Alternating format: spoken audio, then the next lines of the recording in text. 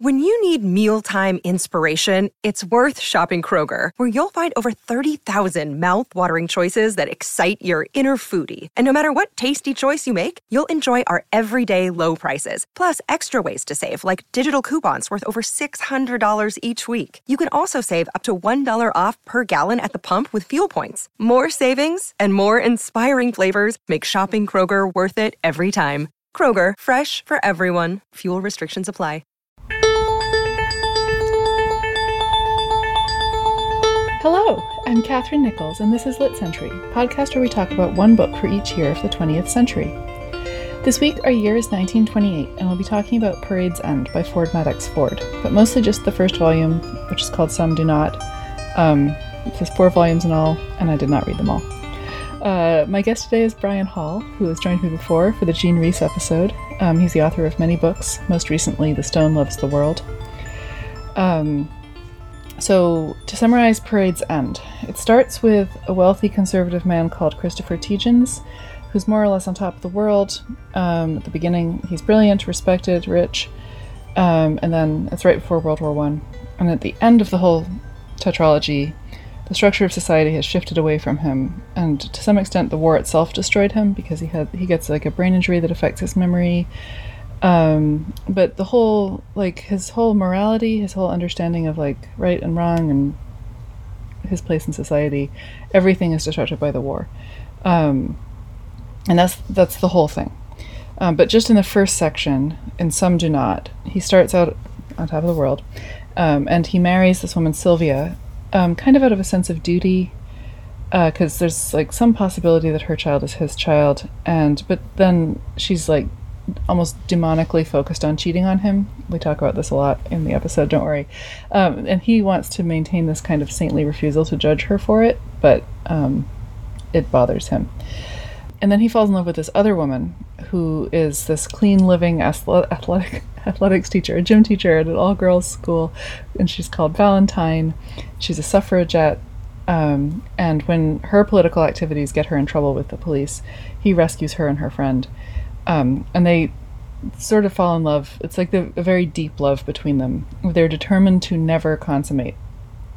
So even as World War I is starting and he gets this brain injury, Sylvia is saying he should absolutely go for it, go be with Valentine. She hates him. And Tietjens won't even kiss Valentine because he believes it would be wrong. That's the first of these 4 books. There's a whole lot of plot after that, but this is where we're stopping. Where I stopped. Anyway, on to our conversation. Brian, welcome back to the podcast. I'm so glad you pushed me to read this book. You had the enthusiasm to make this happen, which I am very grateful for, because this was hard for me. At first, I felt like my reading comprehension wasn't up to it. And then I felt like it was a book about the bad guy from every other book. And then finally, it kind of clicked for me. And I thought, actually, it's pretty amazing. I think that it just had layers, and I'm excited to talk about it. And I'm really excited to hear what you think about it. Yeah, and I'll say first, my excitement about it I hadn't read it before, and I was reading it, several months ago.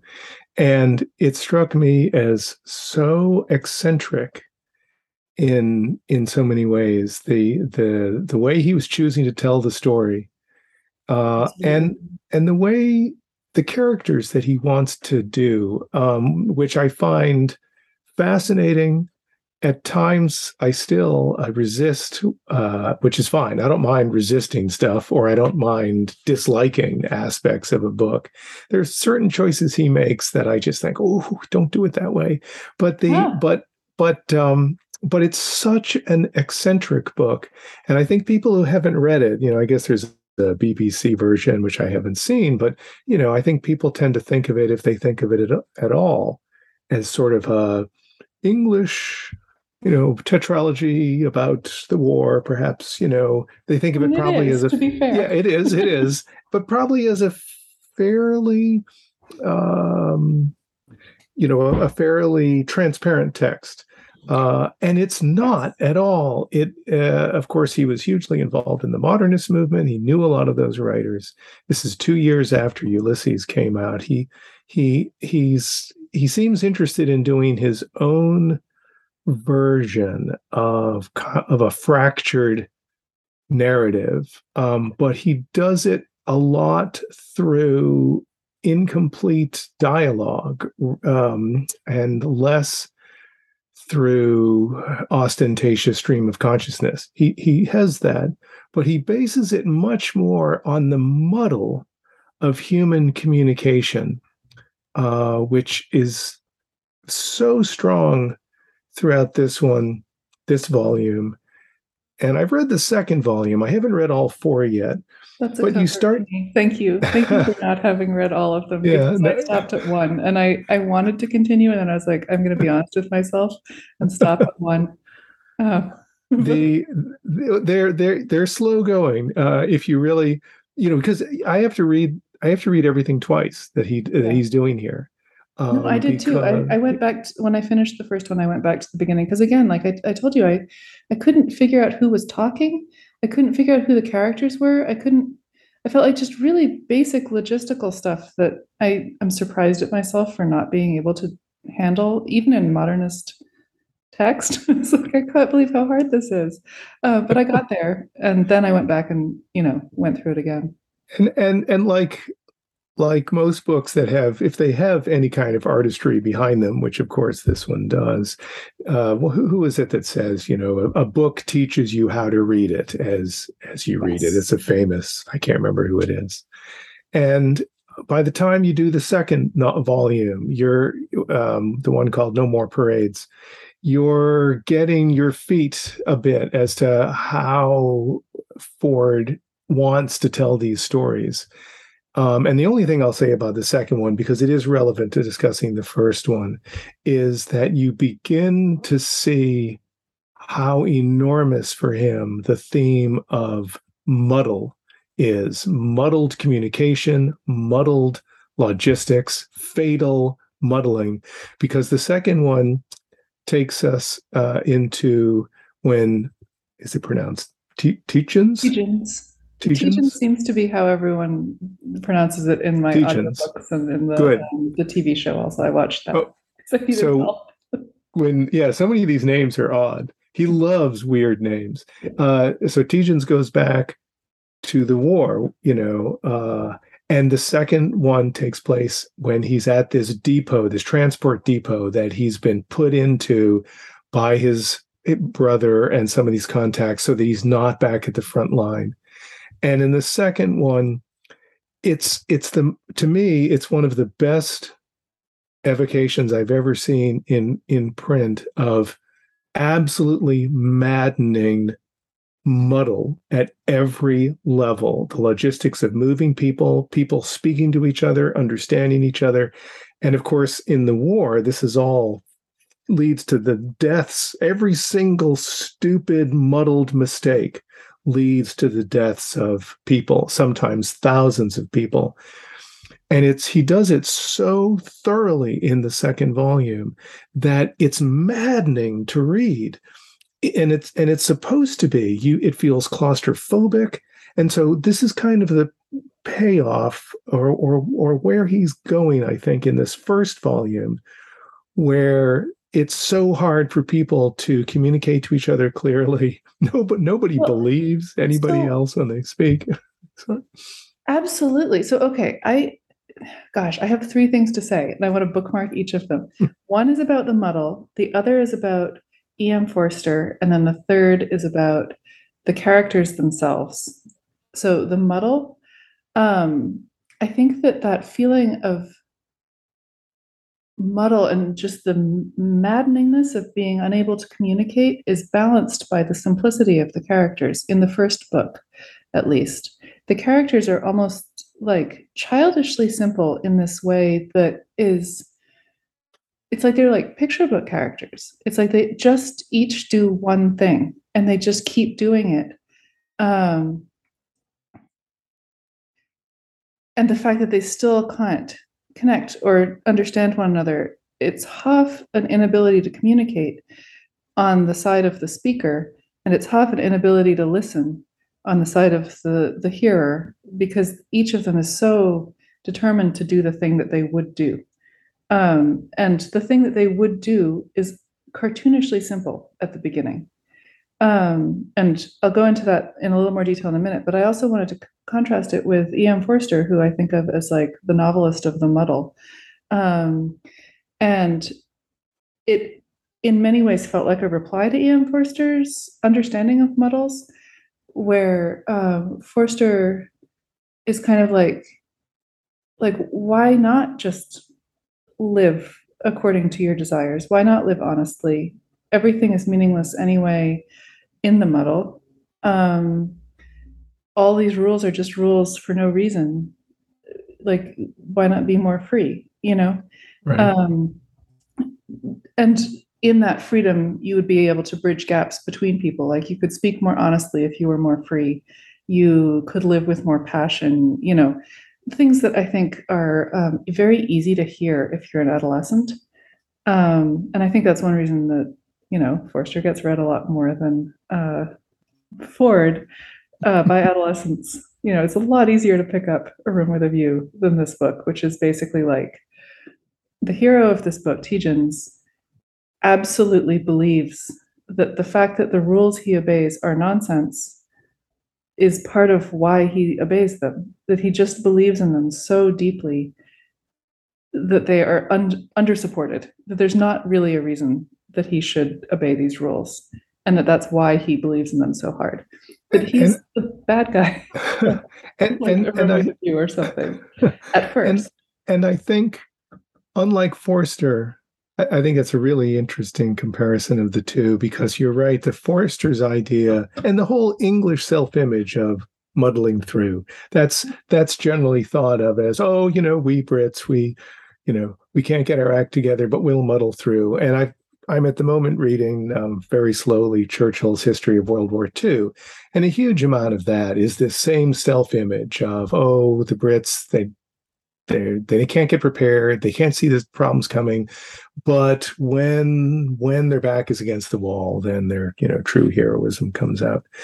And I think you're absolutely right about Forster. He's fighting against systems of thought, partly because he wants people to be open to less conventional, you know, ways of interacting.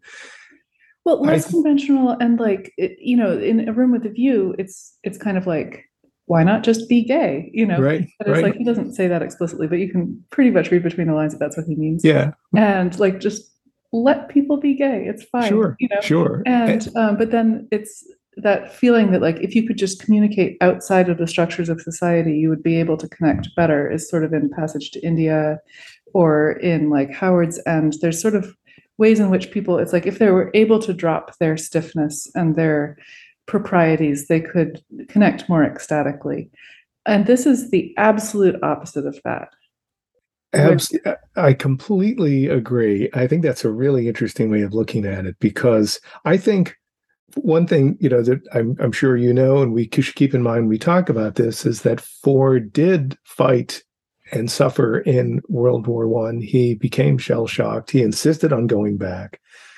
So he had presumably a genuinely terrible experience, a traumatic experience, and came out the other side, you know, as a writer, but maybe also as a Septimus Smith character, like from Mrs. Dalloway, that he brings with it.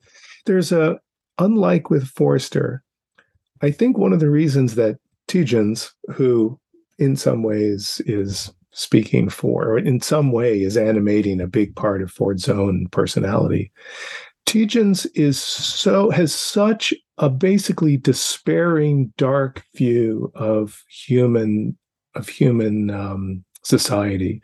A lot of this book feels like an even more acerbic version of Vanity Fair. That you know, everything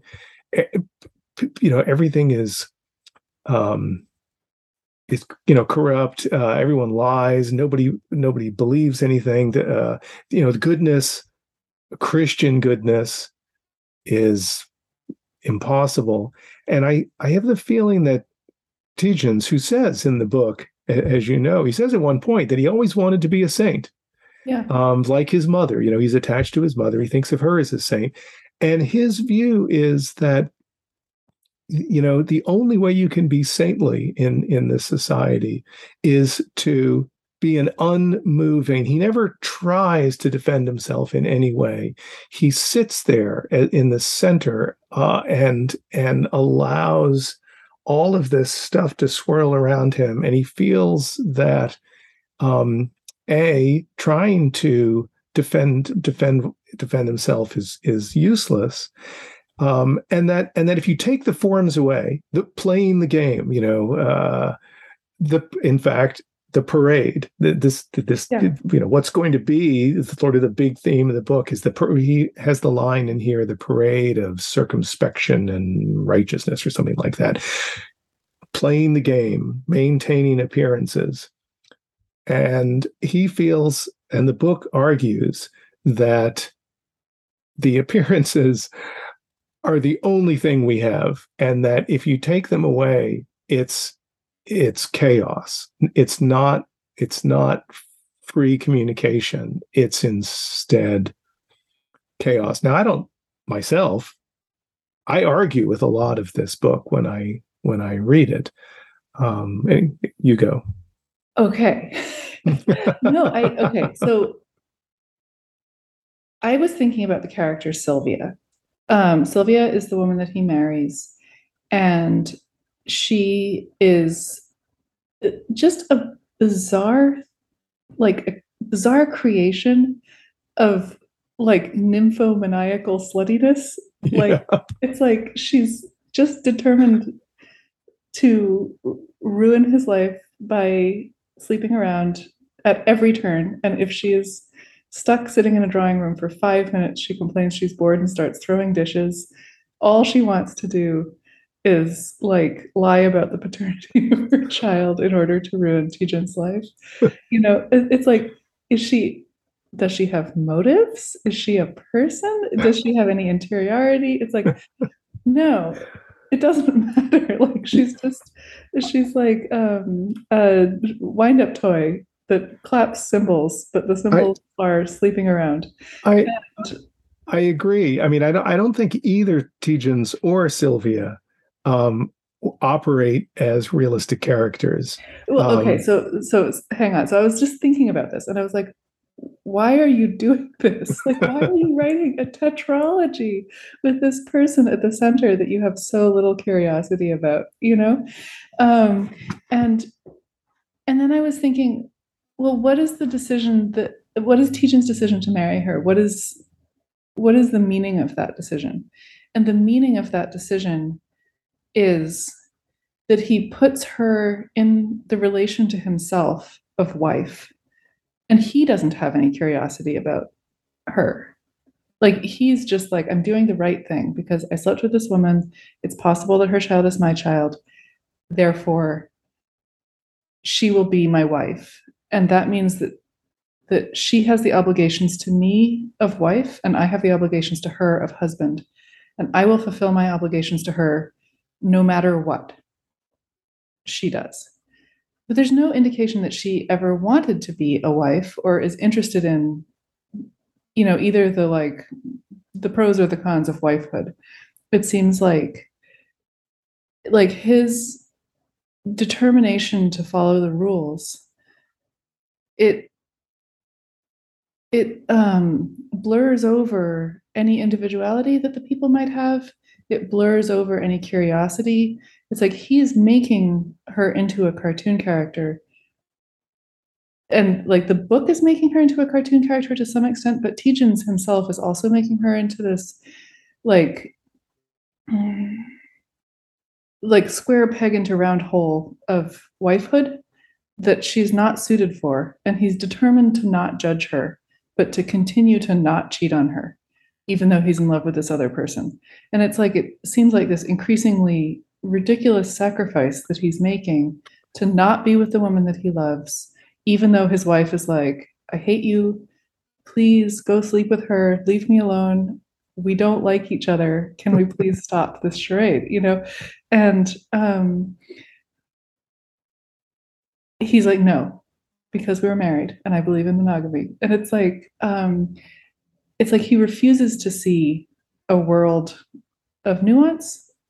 And in some ways, what he's forced to do in the tetralogy is he's forced to, be destroyed. If you see him at the beginning, his forthrightness and his self-certainty, as like, he sees himself as this kind of colossus or saint. He's so smart, he's so ethical, he obeys the rules even when the rules are completely nonsense, and everyone hates it. But it also means that he won't actually perceive other humans in a kind of adult way. It's like everyone is just their duty, and whether they're fulfilling their duty or not, that's the only thing that a person can do. And that his saintliness is refusing to judge people for not fulfilling their duty. And it's not like personal happiness is exactly on the line.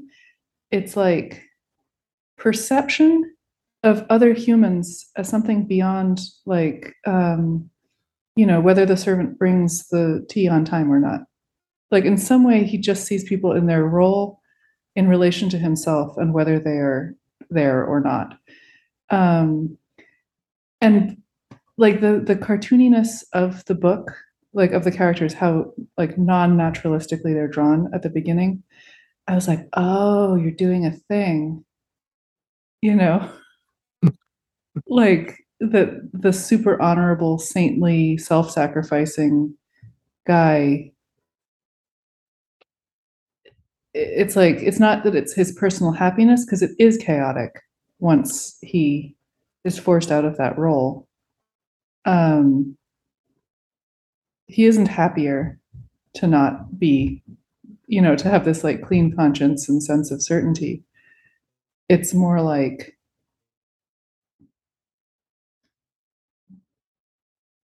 he's actually encountering people as people, right?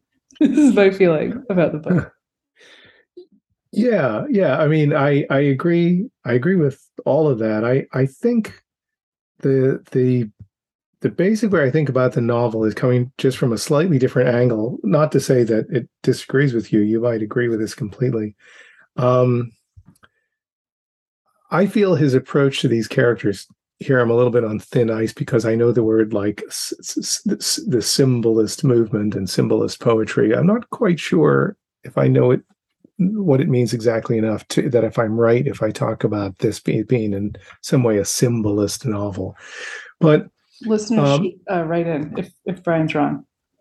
Write us a letter. Tell us exactly. You don't know symbolism. Symbol. So, this book is so interesting and weird that it's hard to talk coherently about it. You have to kind of approach it from various angles. But one of the things that I thought about while reading it was that Tidjans, in a way, is a cousin to Fanny Price in Mansfield Park. Mansfield Park is set up in such a way that Fanny Price is not only is she the unswerving moral center of the novel, she's the unmoving moral center of the novel. Everything rotates around her, and her judgments are always morally and ethically infallible. And everybody in the book is judged by their attitude toward Fanny Price. The better characters are, the more good they are, the more they can see in Fanny Price that she's a jewel, or whatever you want to call it. Mm-hmm. And the less ones can't see it. And Tidjans is sort of like the Fanny Price of this novel. And you can, if Ford were a friend of mine and I was looking at this in manuscript, I would say, hey, I love what you're doing here. I think it's really fascinating, but here's a couple of suggestions. And good. No, I want to hear the suggestions. I've read it now twice because I reread it, for this conversation. And I think I don't like I think he overdoes Tietjens. I don't mind the sort of the moral certitude and the rigidity and the, playing the game. That's fine for me. But his intellectual attainments, I find so over the top that I get irritated. If you want him to be the figure of rightness in a way, do you really have to make him right in these ridiculously detailed ways? He says 2 years before the war breaks out, we hear about this, later in the book, he tells Sylvia, oh, there's going to be a war. There's going to be a general European war in 1914. It's going to happen right around the time the grouse hunting starts. And I kind of looked up grouse hunting in England starts August 12th. And so I thought, oh, come on, please, Okay. And the way he can communicate with horses, he's like a Sherlock Holmes at times. He looks at the girth of the horse and he completely figures out everything that's happened to it. He talks to the simple folk and they all love him, because he's a feudal lord, and he's got this. The book gives him this kind of idealized relationship with the country people on his father's enormous estates. I resist a lot of that. I mean, I still think the book's fascinating, but that aspect of it I resist. And Sylvia, I think, is to a great extent a demon, a woman. She's supposed. This is, I think, how the novel sets her up. Now, we do hear some things about that make us feel for her somewhat as a person. The fact that she was basically raped. He doesn't use that word, but she's as a young woman, who knows how young, she's made drunk by this guy Drake, who basically rapes her, and then she falls passionately in love with him, or sort of is obsessed with him. And you get the sense that that initial violent relationship, Ford even refers to it as a mangling or a maiming. He doesn't shy away from the fact that something pretty awful happened to her. Seems to have set her the way she thinks about relationships with men, and so in a way, this is the relationship that established her first passionate attachment, is with someone who basically treated her violently. And Tietjens is like a block of marble, right? She can't get him.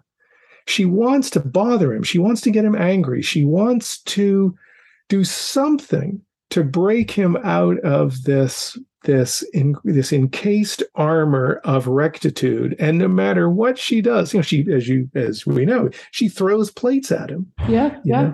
She's trying to get him to do something, and it's the last thing he's going to do. The more she acts that way, the more he retreats. In the opening of part 2, which then takes place, and we don't realize it for a while. Of course, this is the other thing, is that every chapter he starts, you're trying to figure out what's happening, because he sets it ahead and then he backs up to explain.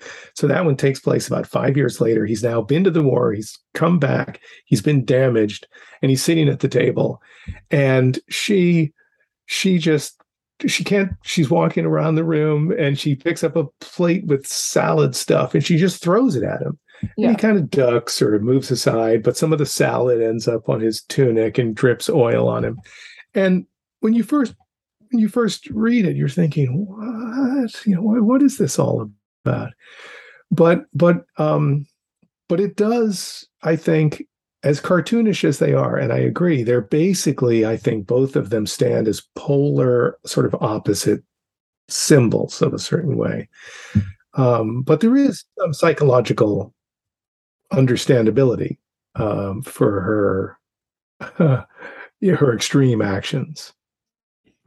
Yeah, and I think that the character of Valentine, the feminist political girlfriend, I think she's an interesting foil to Sylvia in that way, where it's like she also is full of rage at her lot in life and is sort of channeling it into political action. And in some ways, I think that Tejan's refusal to judge is Sylvia is also kind of the book's refusal to judge Sylvia, where it's like she's on the one hand cartoonishly awful, and then on the other hand, it's kind of like, well, maybe she needs to vote and like like I don't think that the role of wife is something that the book wants her to get used to exactly.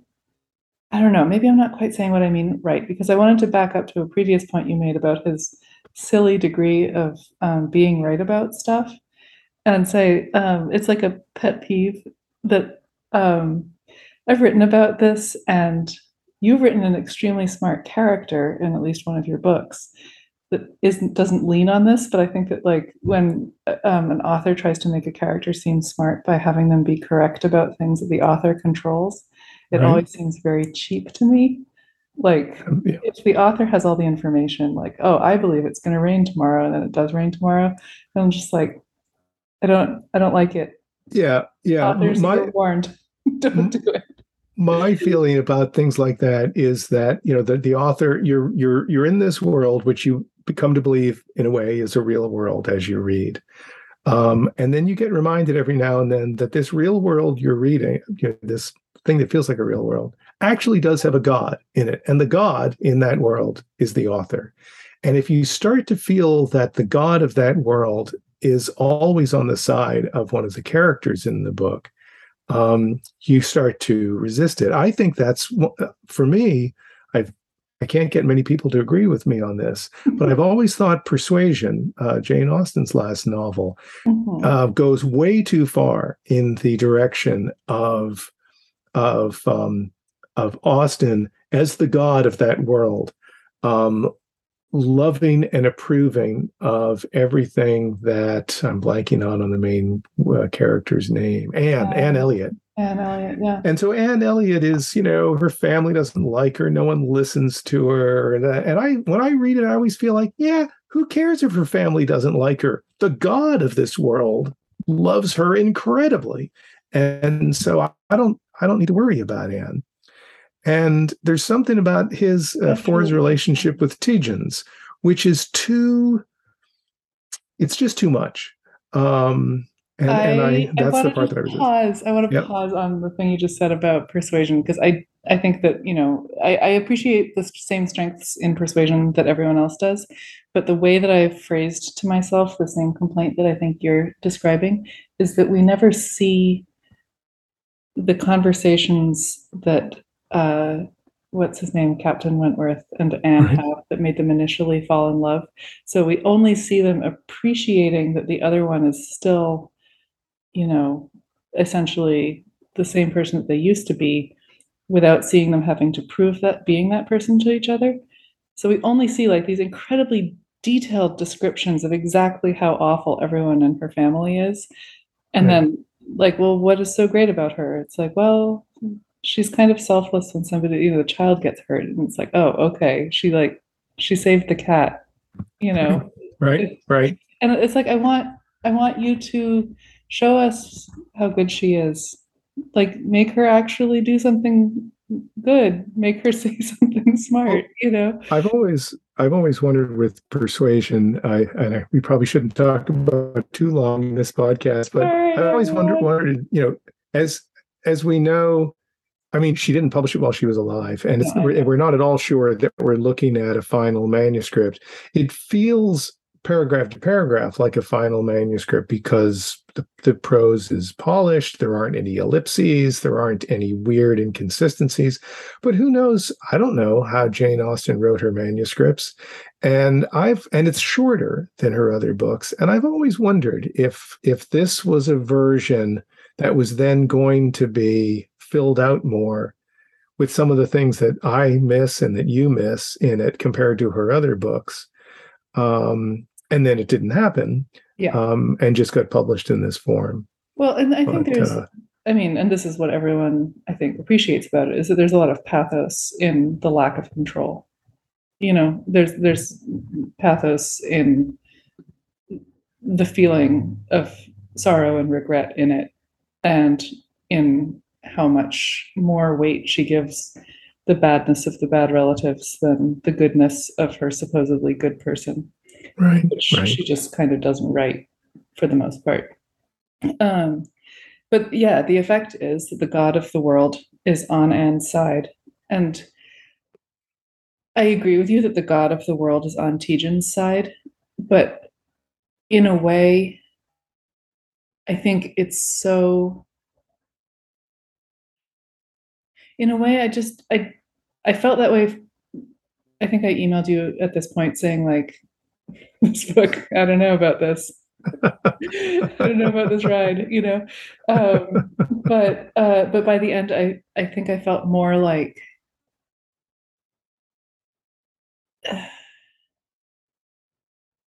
he's protecting himself from chaos, but he's also protecting himself from dealing with any human being in any way other than just as a category. That like everyone is his vassal, and they're either bringing him the correct number of pelts or they're not, you know? Right. And that's such a okay. So this was another book that I was reading recently. Is that book, The Great War and Modern Memory? Right. Also emailed you about in relation to this book. And one of the points in that book is it's about how English people think about World War One in art.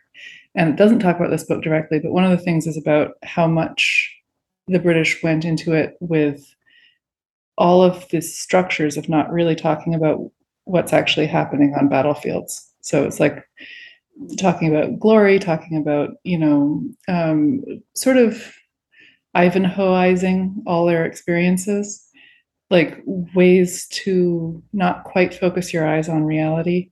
And I think that the keep calm and carry on poster, or, stiff upper lip, brave bulldog, all of those things are sort of cousins of this strand of English culture that really valorizes ignoring reality. And I think that Tidion's is a strong, example of that. And the fact that the war and the social changes around the war eventually force him to actually live in reality, and an unpleasant, chaotic reality. I kind of think that the other characters were already living there. Like Sylvia is already living in an unpleasant and chaotic reality, as you said, with the Right. But then I think that Valentine is also, like, the fact that Valentine had to, like, after her father's death, she had to go work as a domestic servant, and Tidgens is attracted to her because he sees her jump, and he believes that only upper class people can jump. And Exactly. that, like, if she were It's one of his it's one of his hilarious ideas that's what divides the upper class from the lower class. The lower classes can't jump. Totally, yeah. And it's like it's very much like of the time, like that, I guess post Crimean War focus on vitality, and it's like they've got the germ theory and they're going to figure it all out with, like, you're healthier if you can jump, and if you're in a factory all the time, then Yeah. And as you know, Valentine, teaches athletics at a school. So she's got a whole bunch of athletic little girls, and she wears this uniform, and they all live this, clean life of jumping and running and calisthenics. yeah, it's such a like repudiation of Victorian ideas of who the most attractive girl is, that she has a job, she is a suffragette, she is like puts herself in harm's way for her political beliefs. She supports her mother financially. Her mother's an author, so I don't remember exactly where the money settles, but she definitely is contributing financially to the family. But then the fact that Tidgens looks at that and says, well, at least she's still kind of upper class because she can jump even though she was a domestic servant. And it's like, she's already living in a messy reality, and he's living in this kind of goofy, oversimplified reality that it's like it all comes down to jumping or not, like whether your feet are always planted on the ground or whether you can kind of, you know, jump. Sorry, I keep saying that word. Yeah, yeah.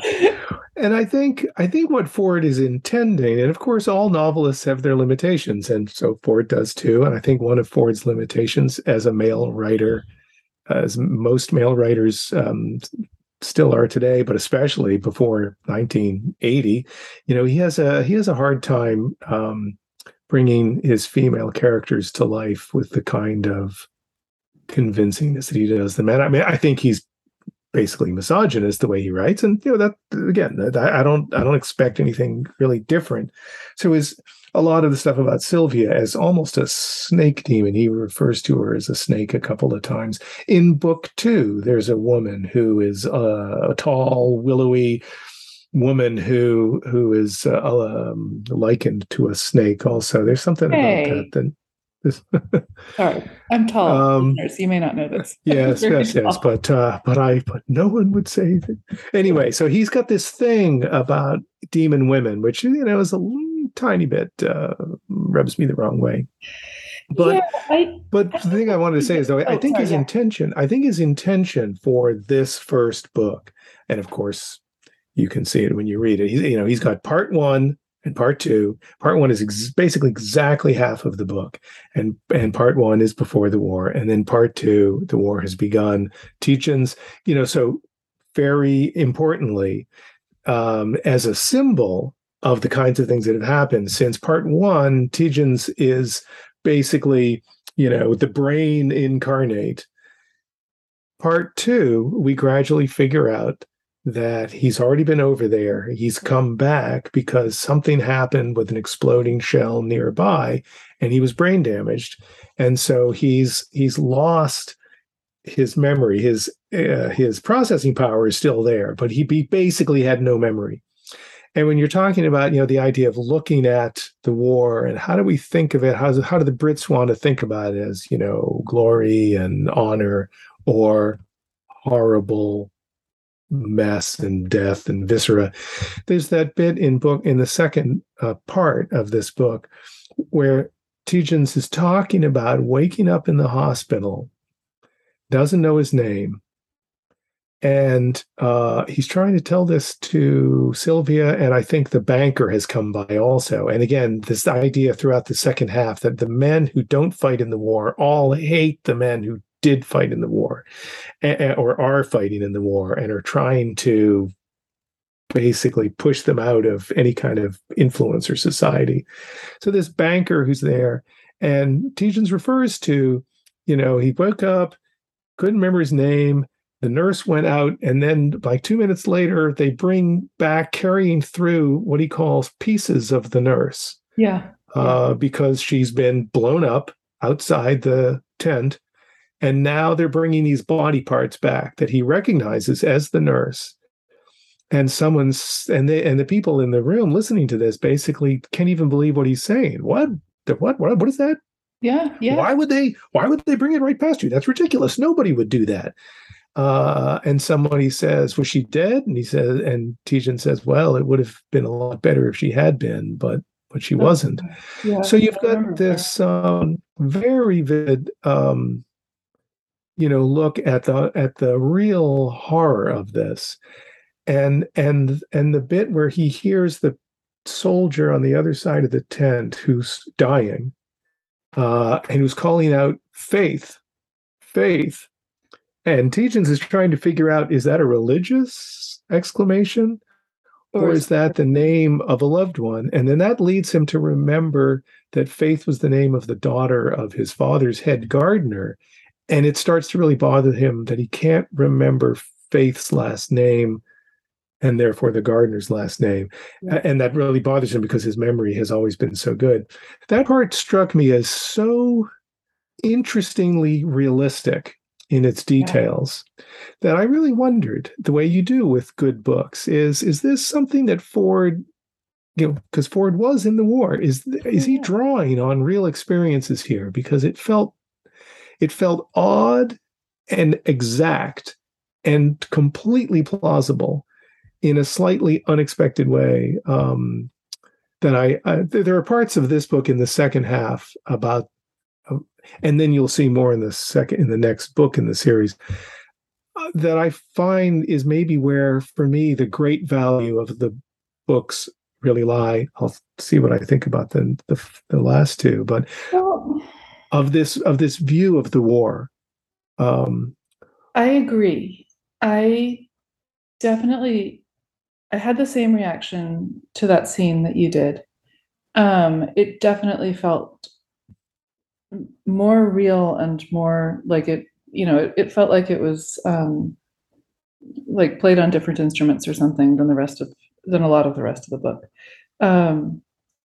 But so this was something that we actually had talked about a little bit in the Great Gatsby episode that we did of this podcast, is the way that a lot of the men who were in the war in that book use that worldliness that they got to kind of lord it over, particularly the women, the people who were not soldiers, but also didn't have the possibility of being soldiers. Who are like, oh, I've been overseas and you've been in your hometown. Like, I've seen all these things and you've just been kind of here doing whatever. And I don't think that Ford has that feeling. I don't think that it's like, in some ways the book is really misogynist, and in some ways I think that it would like not to be. I think that it's like he's not quite curious about Sylvia's mind, but I also think that, like, I think that's a really good way to put it. I think Ford is trying his best to be good, or to be fair to women, and he's of course got some blind spots, and so we reading many years later can look at some passages and go, oh gosh, I wish he hadn't done it that way. But I think he's trying. Yeah, like in some ways I think he seems like motivated by this feeling that, like, that it's bad that somebody like Sylvia could ruin somebody like Tietjens. There's some rage in his portrayal of that relationship, but at the same time, I mean, almost like Tolstoy. It's like, obviously Tolstoy in some ways is extremely misogynist, and in some ways absolutely, he can't help writing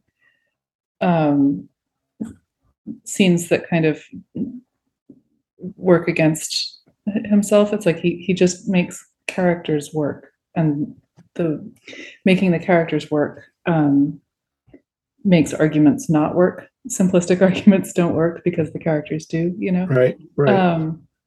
And yeah, so I, like, in some ways I felt like the book had that feeling where, like, he knows that the universe that Tietjens, the world that would serve Tietjens, would absolutely betray both Sylvia and Valentine, and that both of them are being destroyed by that world. And I think he kind of gets it, that in some ways.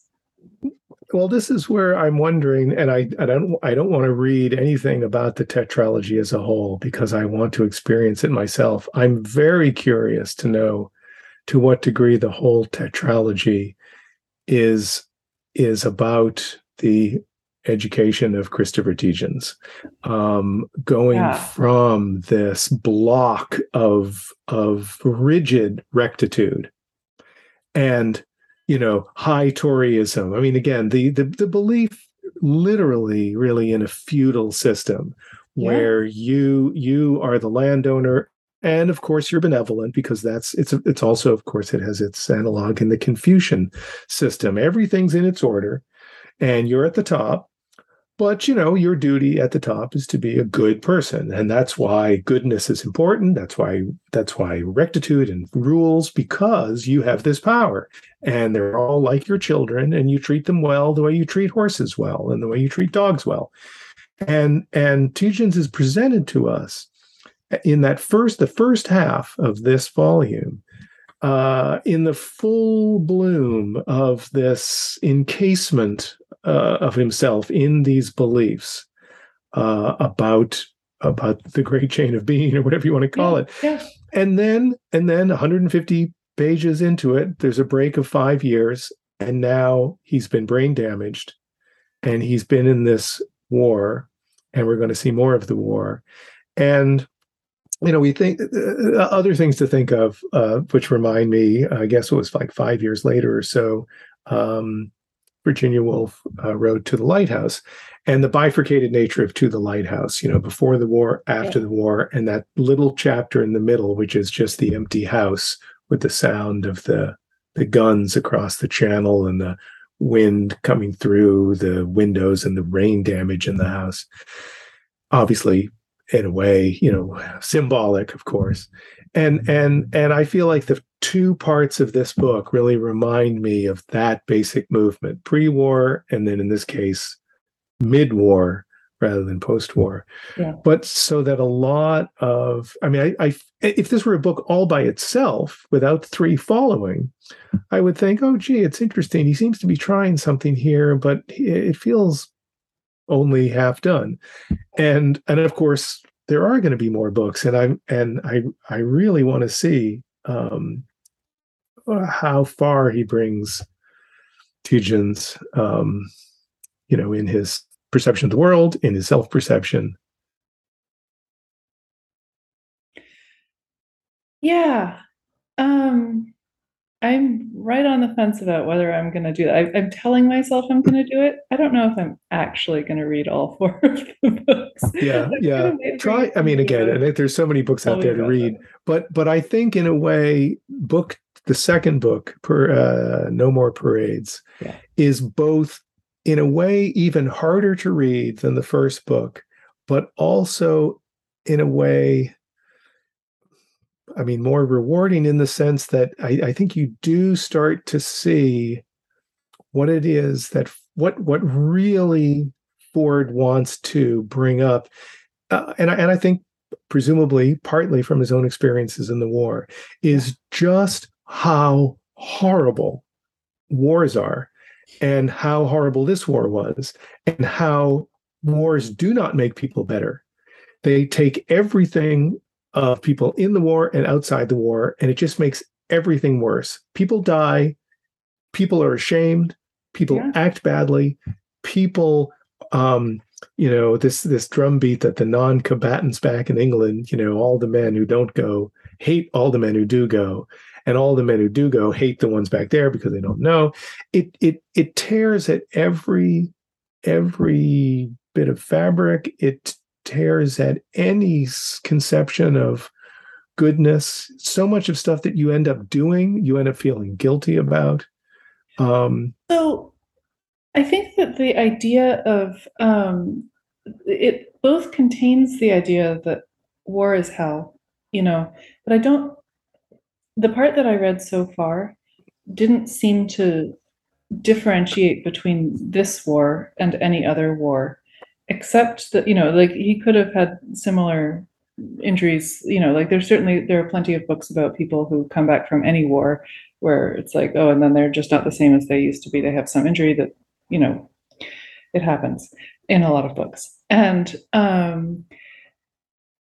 think that the stuff that surrounds it, about the end of one order and the beginning of another order, I think that that's where it feels like it is both about the grimness of the war itself, the Pieces of the Nurse, that story, and also about how it's just like a crack in the world that allows some things to happen that could otherwise have never happened, and then other things it precludes. And he is more invested in the things that it precludes, the ongoing flourishing of a feudal lord, for instance, and all of his assumptions about what, how do you do your duty? How do you live with honor?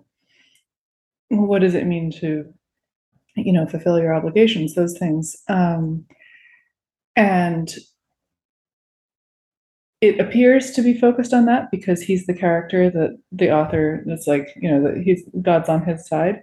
But I think that it's also about how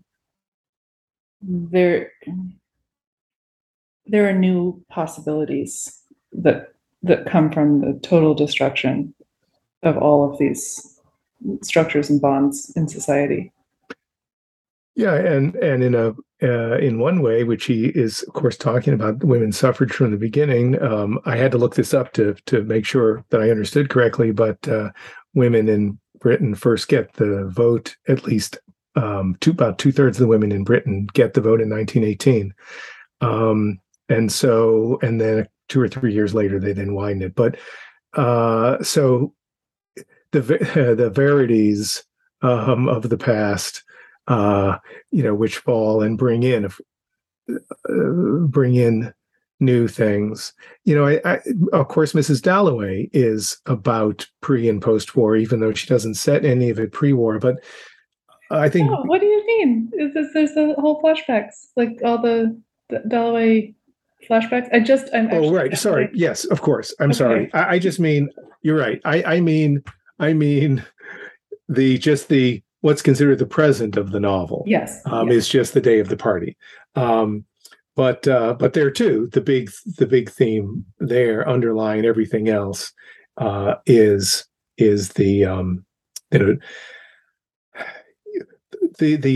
I mean, I think every smart writer understands that you're looking back to supposedly the glory period of, English stability and greatness before the war. Of course, that's like a golden dream of nonsense, and that the war at least strips away that, even if it's in every other way horrible. There was one thing I just wanted to say, because we haven't really, one of the things I really like about this book, which just has the way that Ford writes it. I just wanted to make sure I managed to say it at one point. Oh, yeah, of course. No, you should. No. It's, I mean, I've been nattering on about other things, but again, whether it's actually called a symbolist novel or not, whether that's the appropriate term. But for example, I really like the way he sets up relatively subtly, I think, these certain images or scenes that have, especially for me, when I reread them, I thought, oh, I think I see what's going on here. And the example I wanted to give was the last chapter of the first part, which is the one where Tietjens and Valentine are at night going through the fog. They've taken the other suffragette who's being looked at for by the police. They've left her at like a cousin's house or something like that. They're coming back at night. And so they're in this moorish field, this wide open flat field with fog, up to their heads basically. And they're wandering around. And the second time around, because of the way the novel ends, because of the way this chapter ends, I thought, this feels like the gas of World War I. It feels like a prevision. And in fact, Tietjens even says to Valentine, because he's filled with all these facts, he says, the Chinese, this reminds me, the Chinese used to use smoke to confuse their enemies. And the way the chapter ends is that General Campion, who's this, he's a total fool. I mean, he never gets anything right. He never listens to anything. It's always commented about how dumb he is. And he's this general, and he's driving a car, which he doesn't know how to drive. Mm-hmm. And he comes out through the fog, and he mortally or terribly maims the horse that's pulling the wagon. And it's what makes Tietjens cry. Yeah. Because, and it's not just the horse, of course. It's the night with Valentine. He's realizing that he loves her. Yeah. There's the thought about his being stuck in the marriage, which he would absolutely, never, so that feeling of being trapped. He thinks that he may be unable to produce children because neither of his brothers can do it, and Sylvia's child might not be his. And I realized this last image just before the break is of a general. We're going to later see this same general out in World War I because he's still got a career. This general operating a mechanized vehicle that he can't control, basically killing the horse. And the last, in the fog of war. and the last image is Tidjans waiting for the knacker's cart to show up. And I just thought, in a way that I find very satisfying, that it just feels like this nightmare prevision of the coming war, with these generals who are old school generals now in charge of much more mechanized units that they don't know how to control and they don't know how to change their tactics for, like machine guns, sending huge numbers of people to be slaughtered because they don't know how to live and operate in a more mechanized world.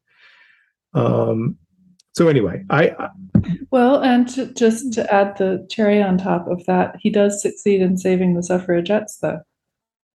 Like, they are the ones who come through okay. Right. And he succeeds in saving Valentine's reputation by scolding them. And he succeeds in helping the other one elude the police. I think he does that. That's a very good point. Yeah. I mean, the only reason I for people who are listening to this who haven't read it and are trying to think, gee, do I want to read this? I just wanted to say that for me, one of the consistent pleasures throughout is, if we only talk about the themes, but I wanted to talk about the concrete way Ford arranges his scenes in ways that I just find quite satisfying, quite symbolic, but not in a heavy-handed way. Yeah, they work as scenes as well as working symbolically.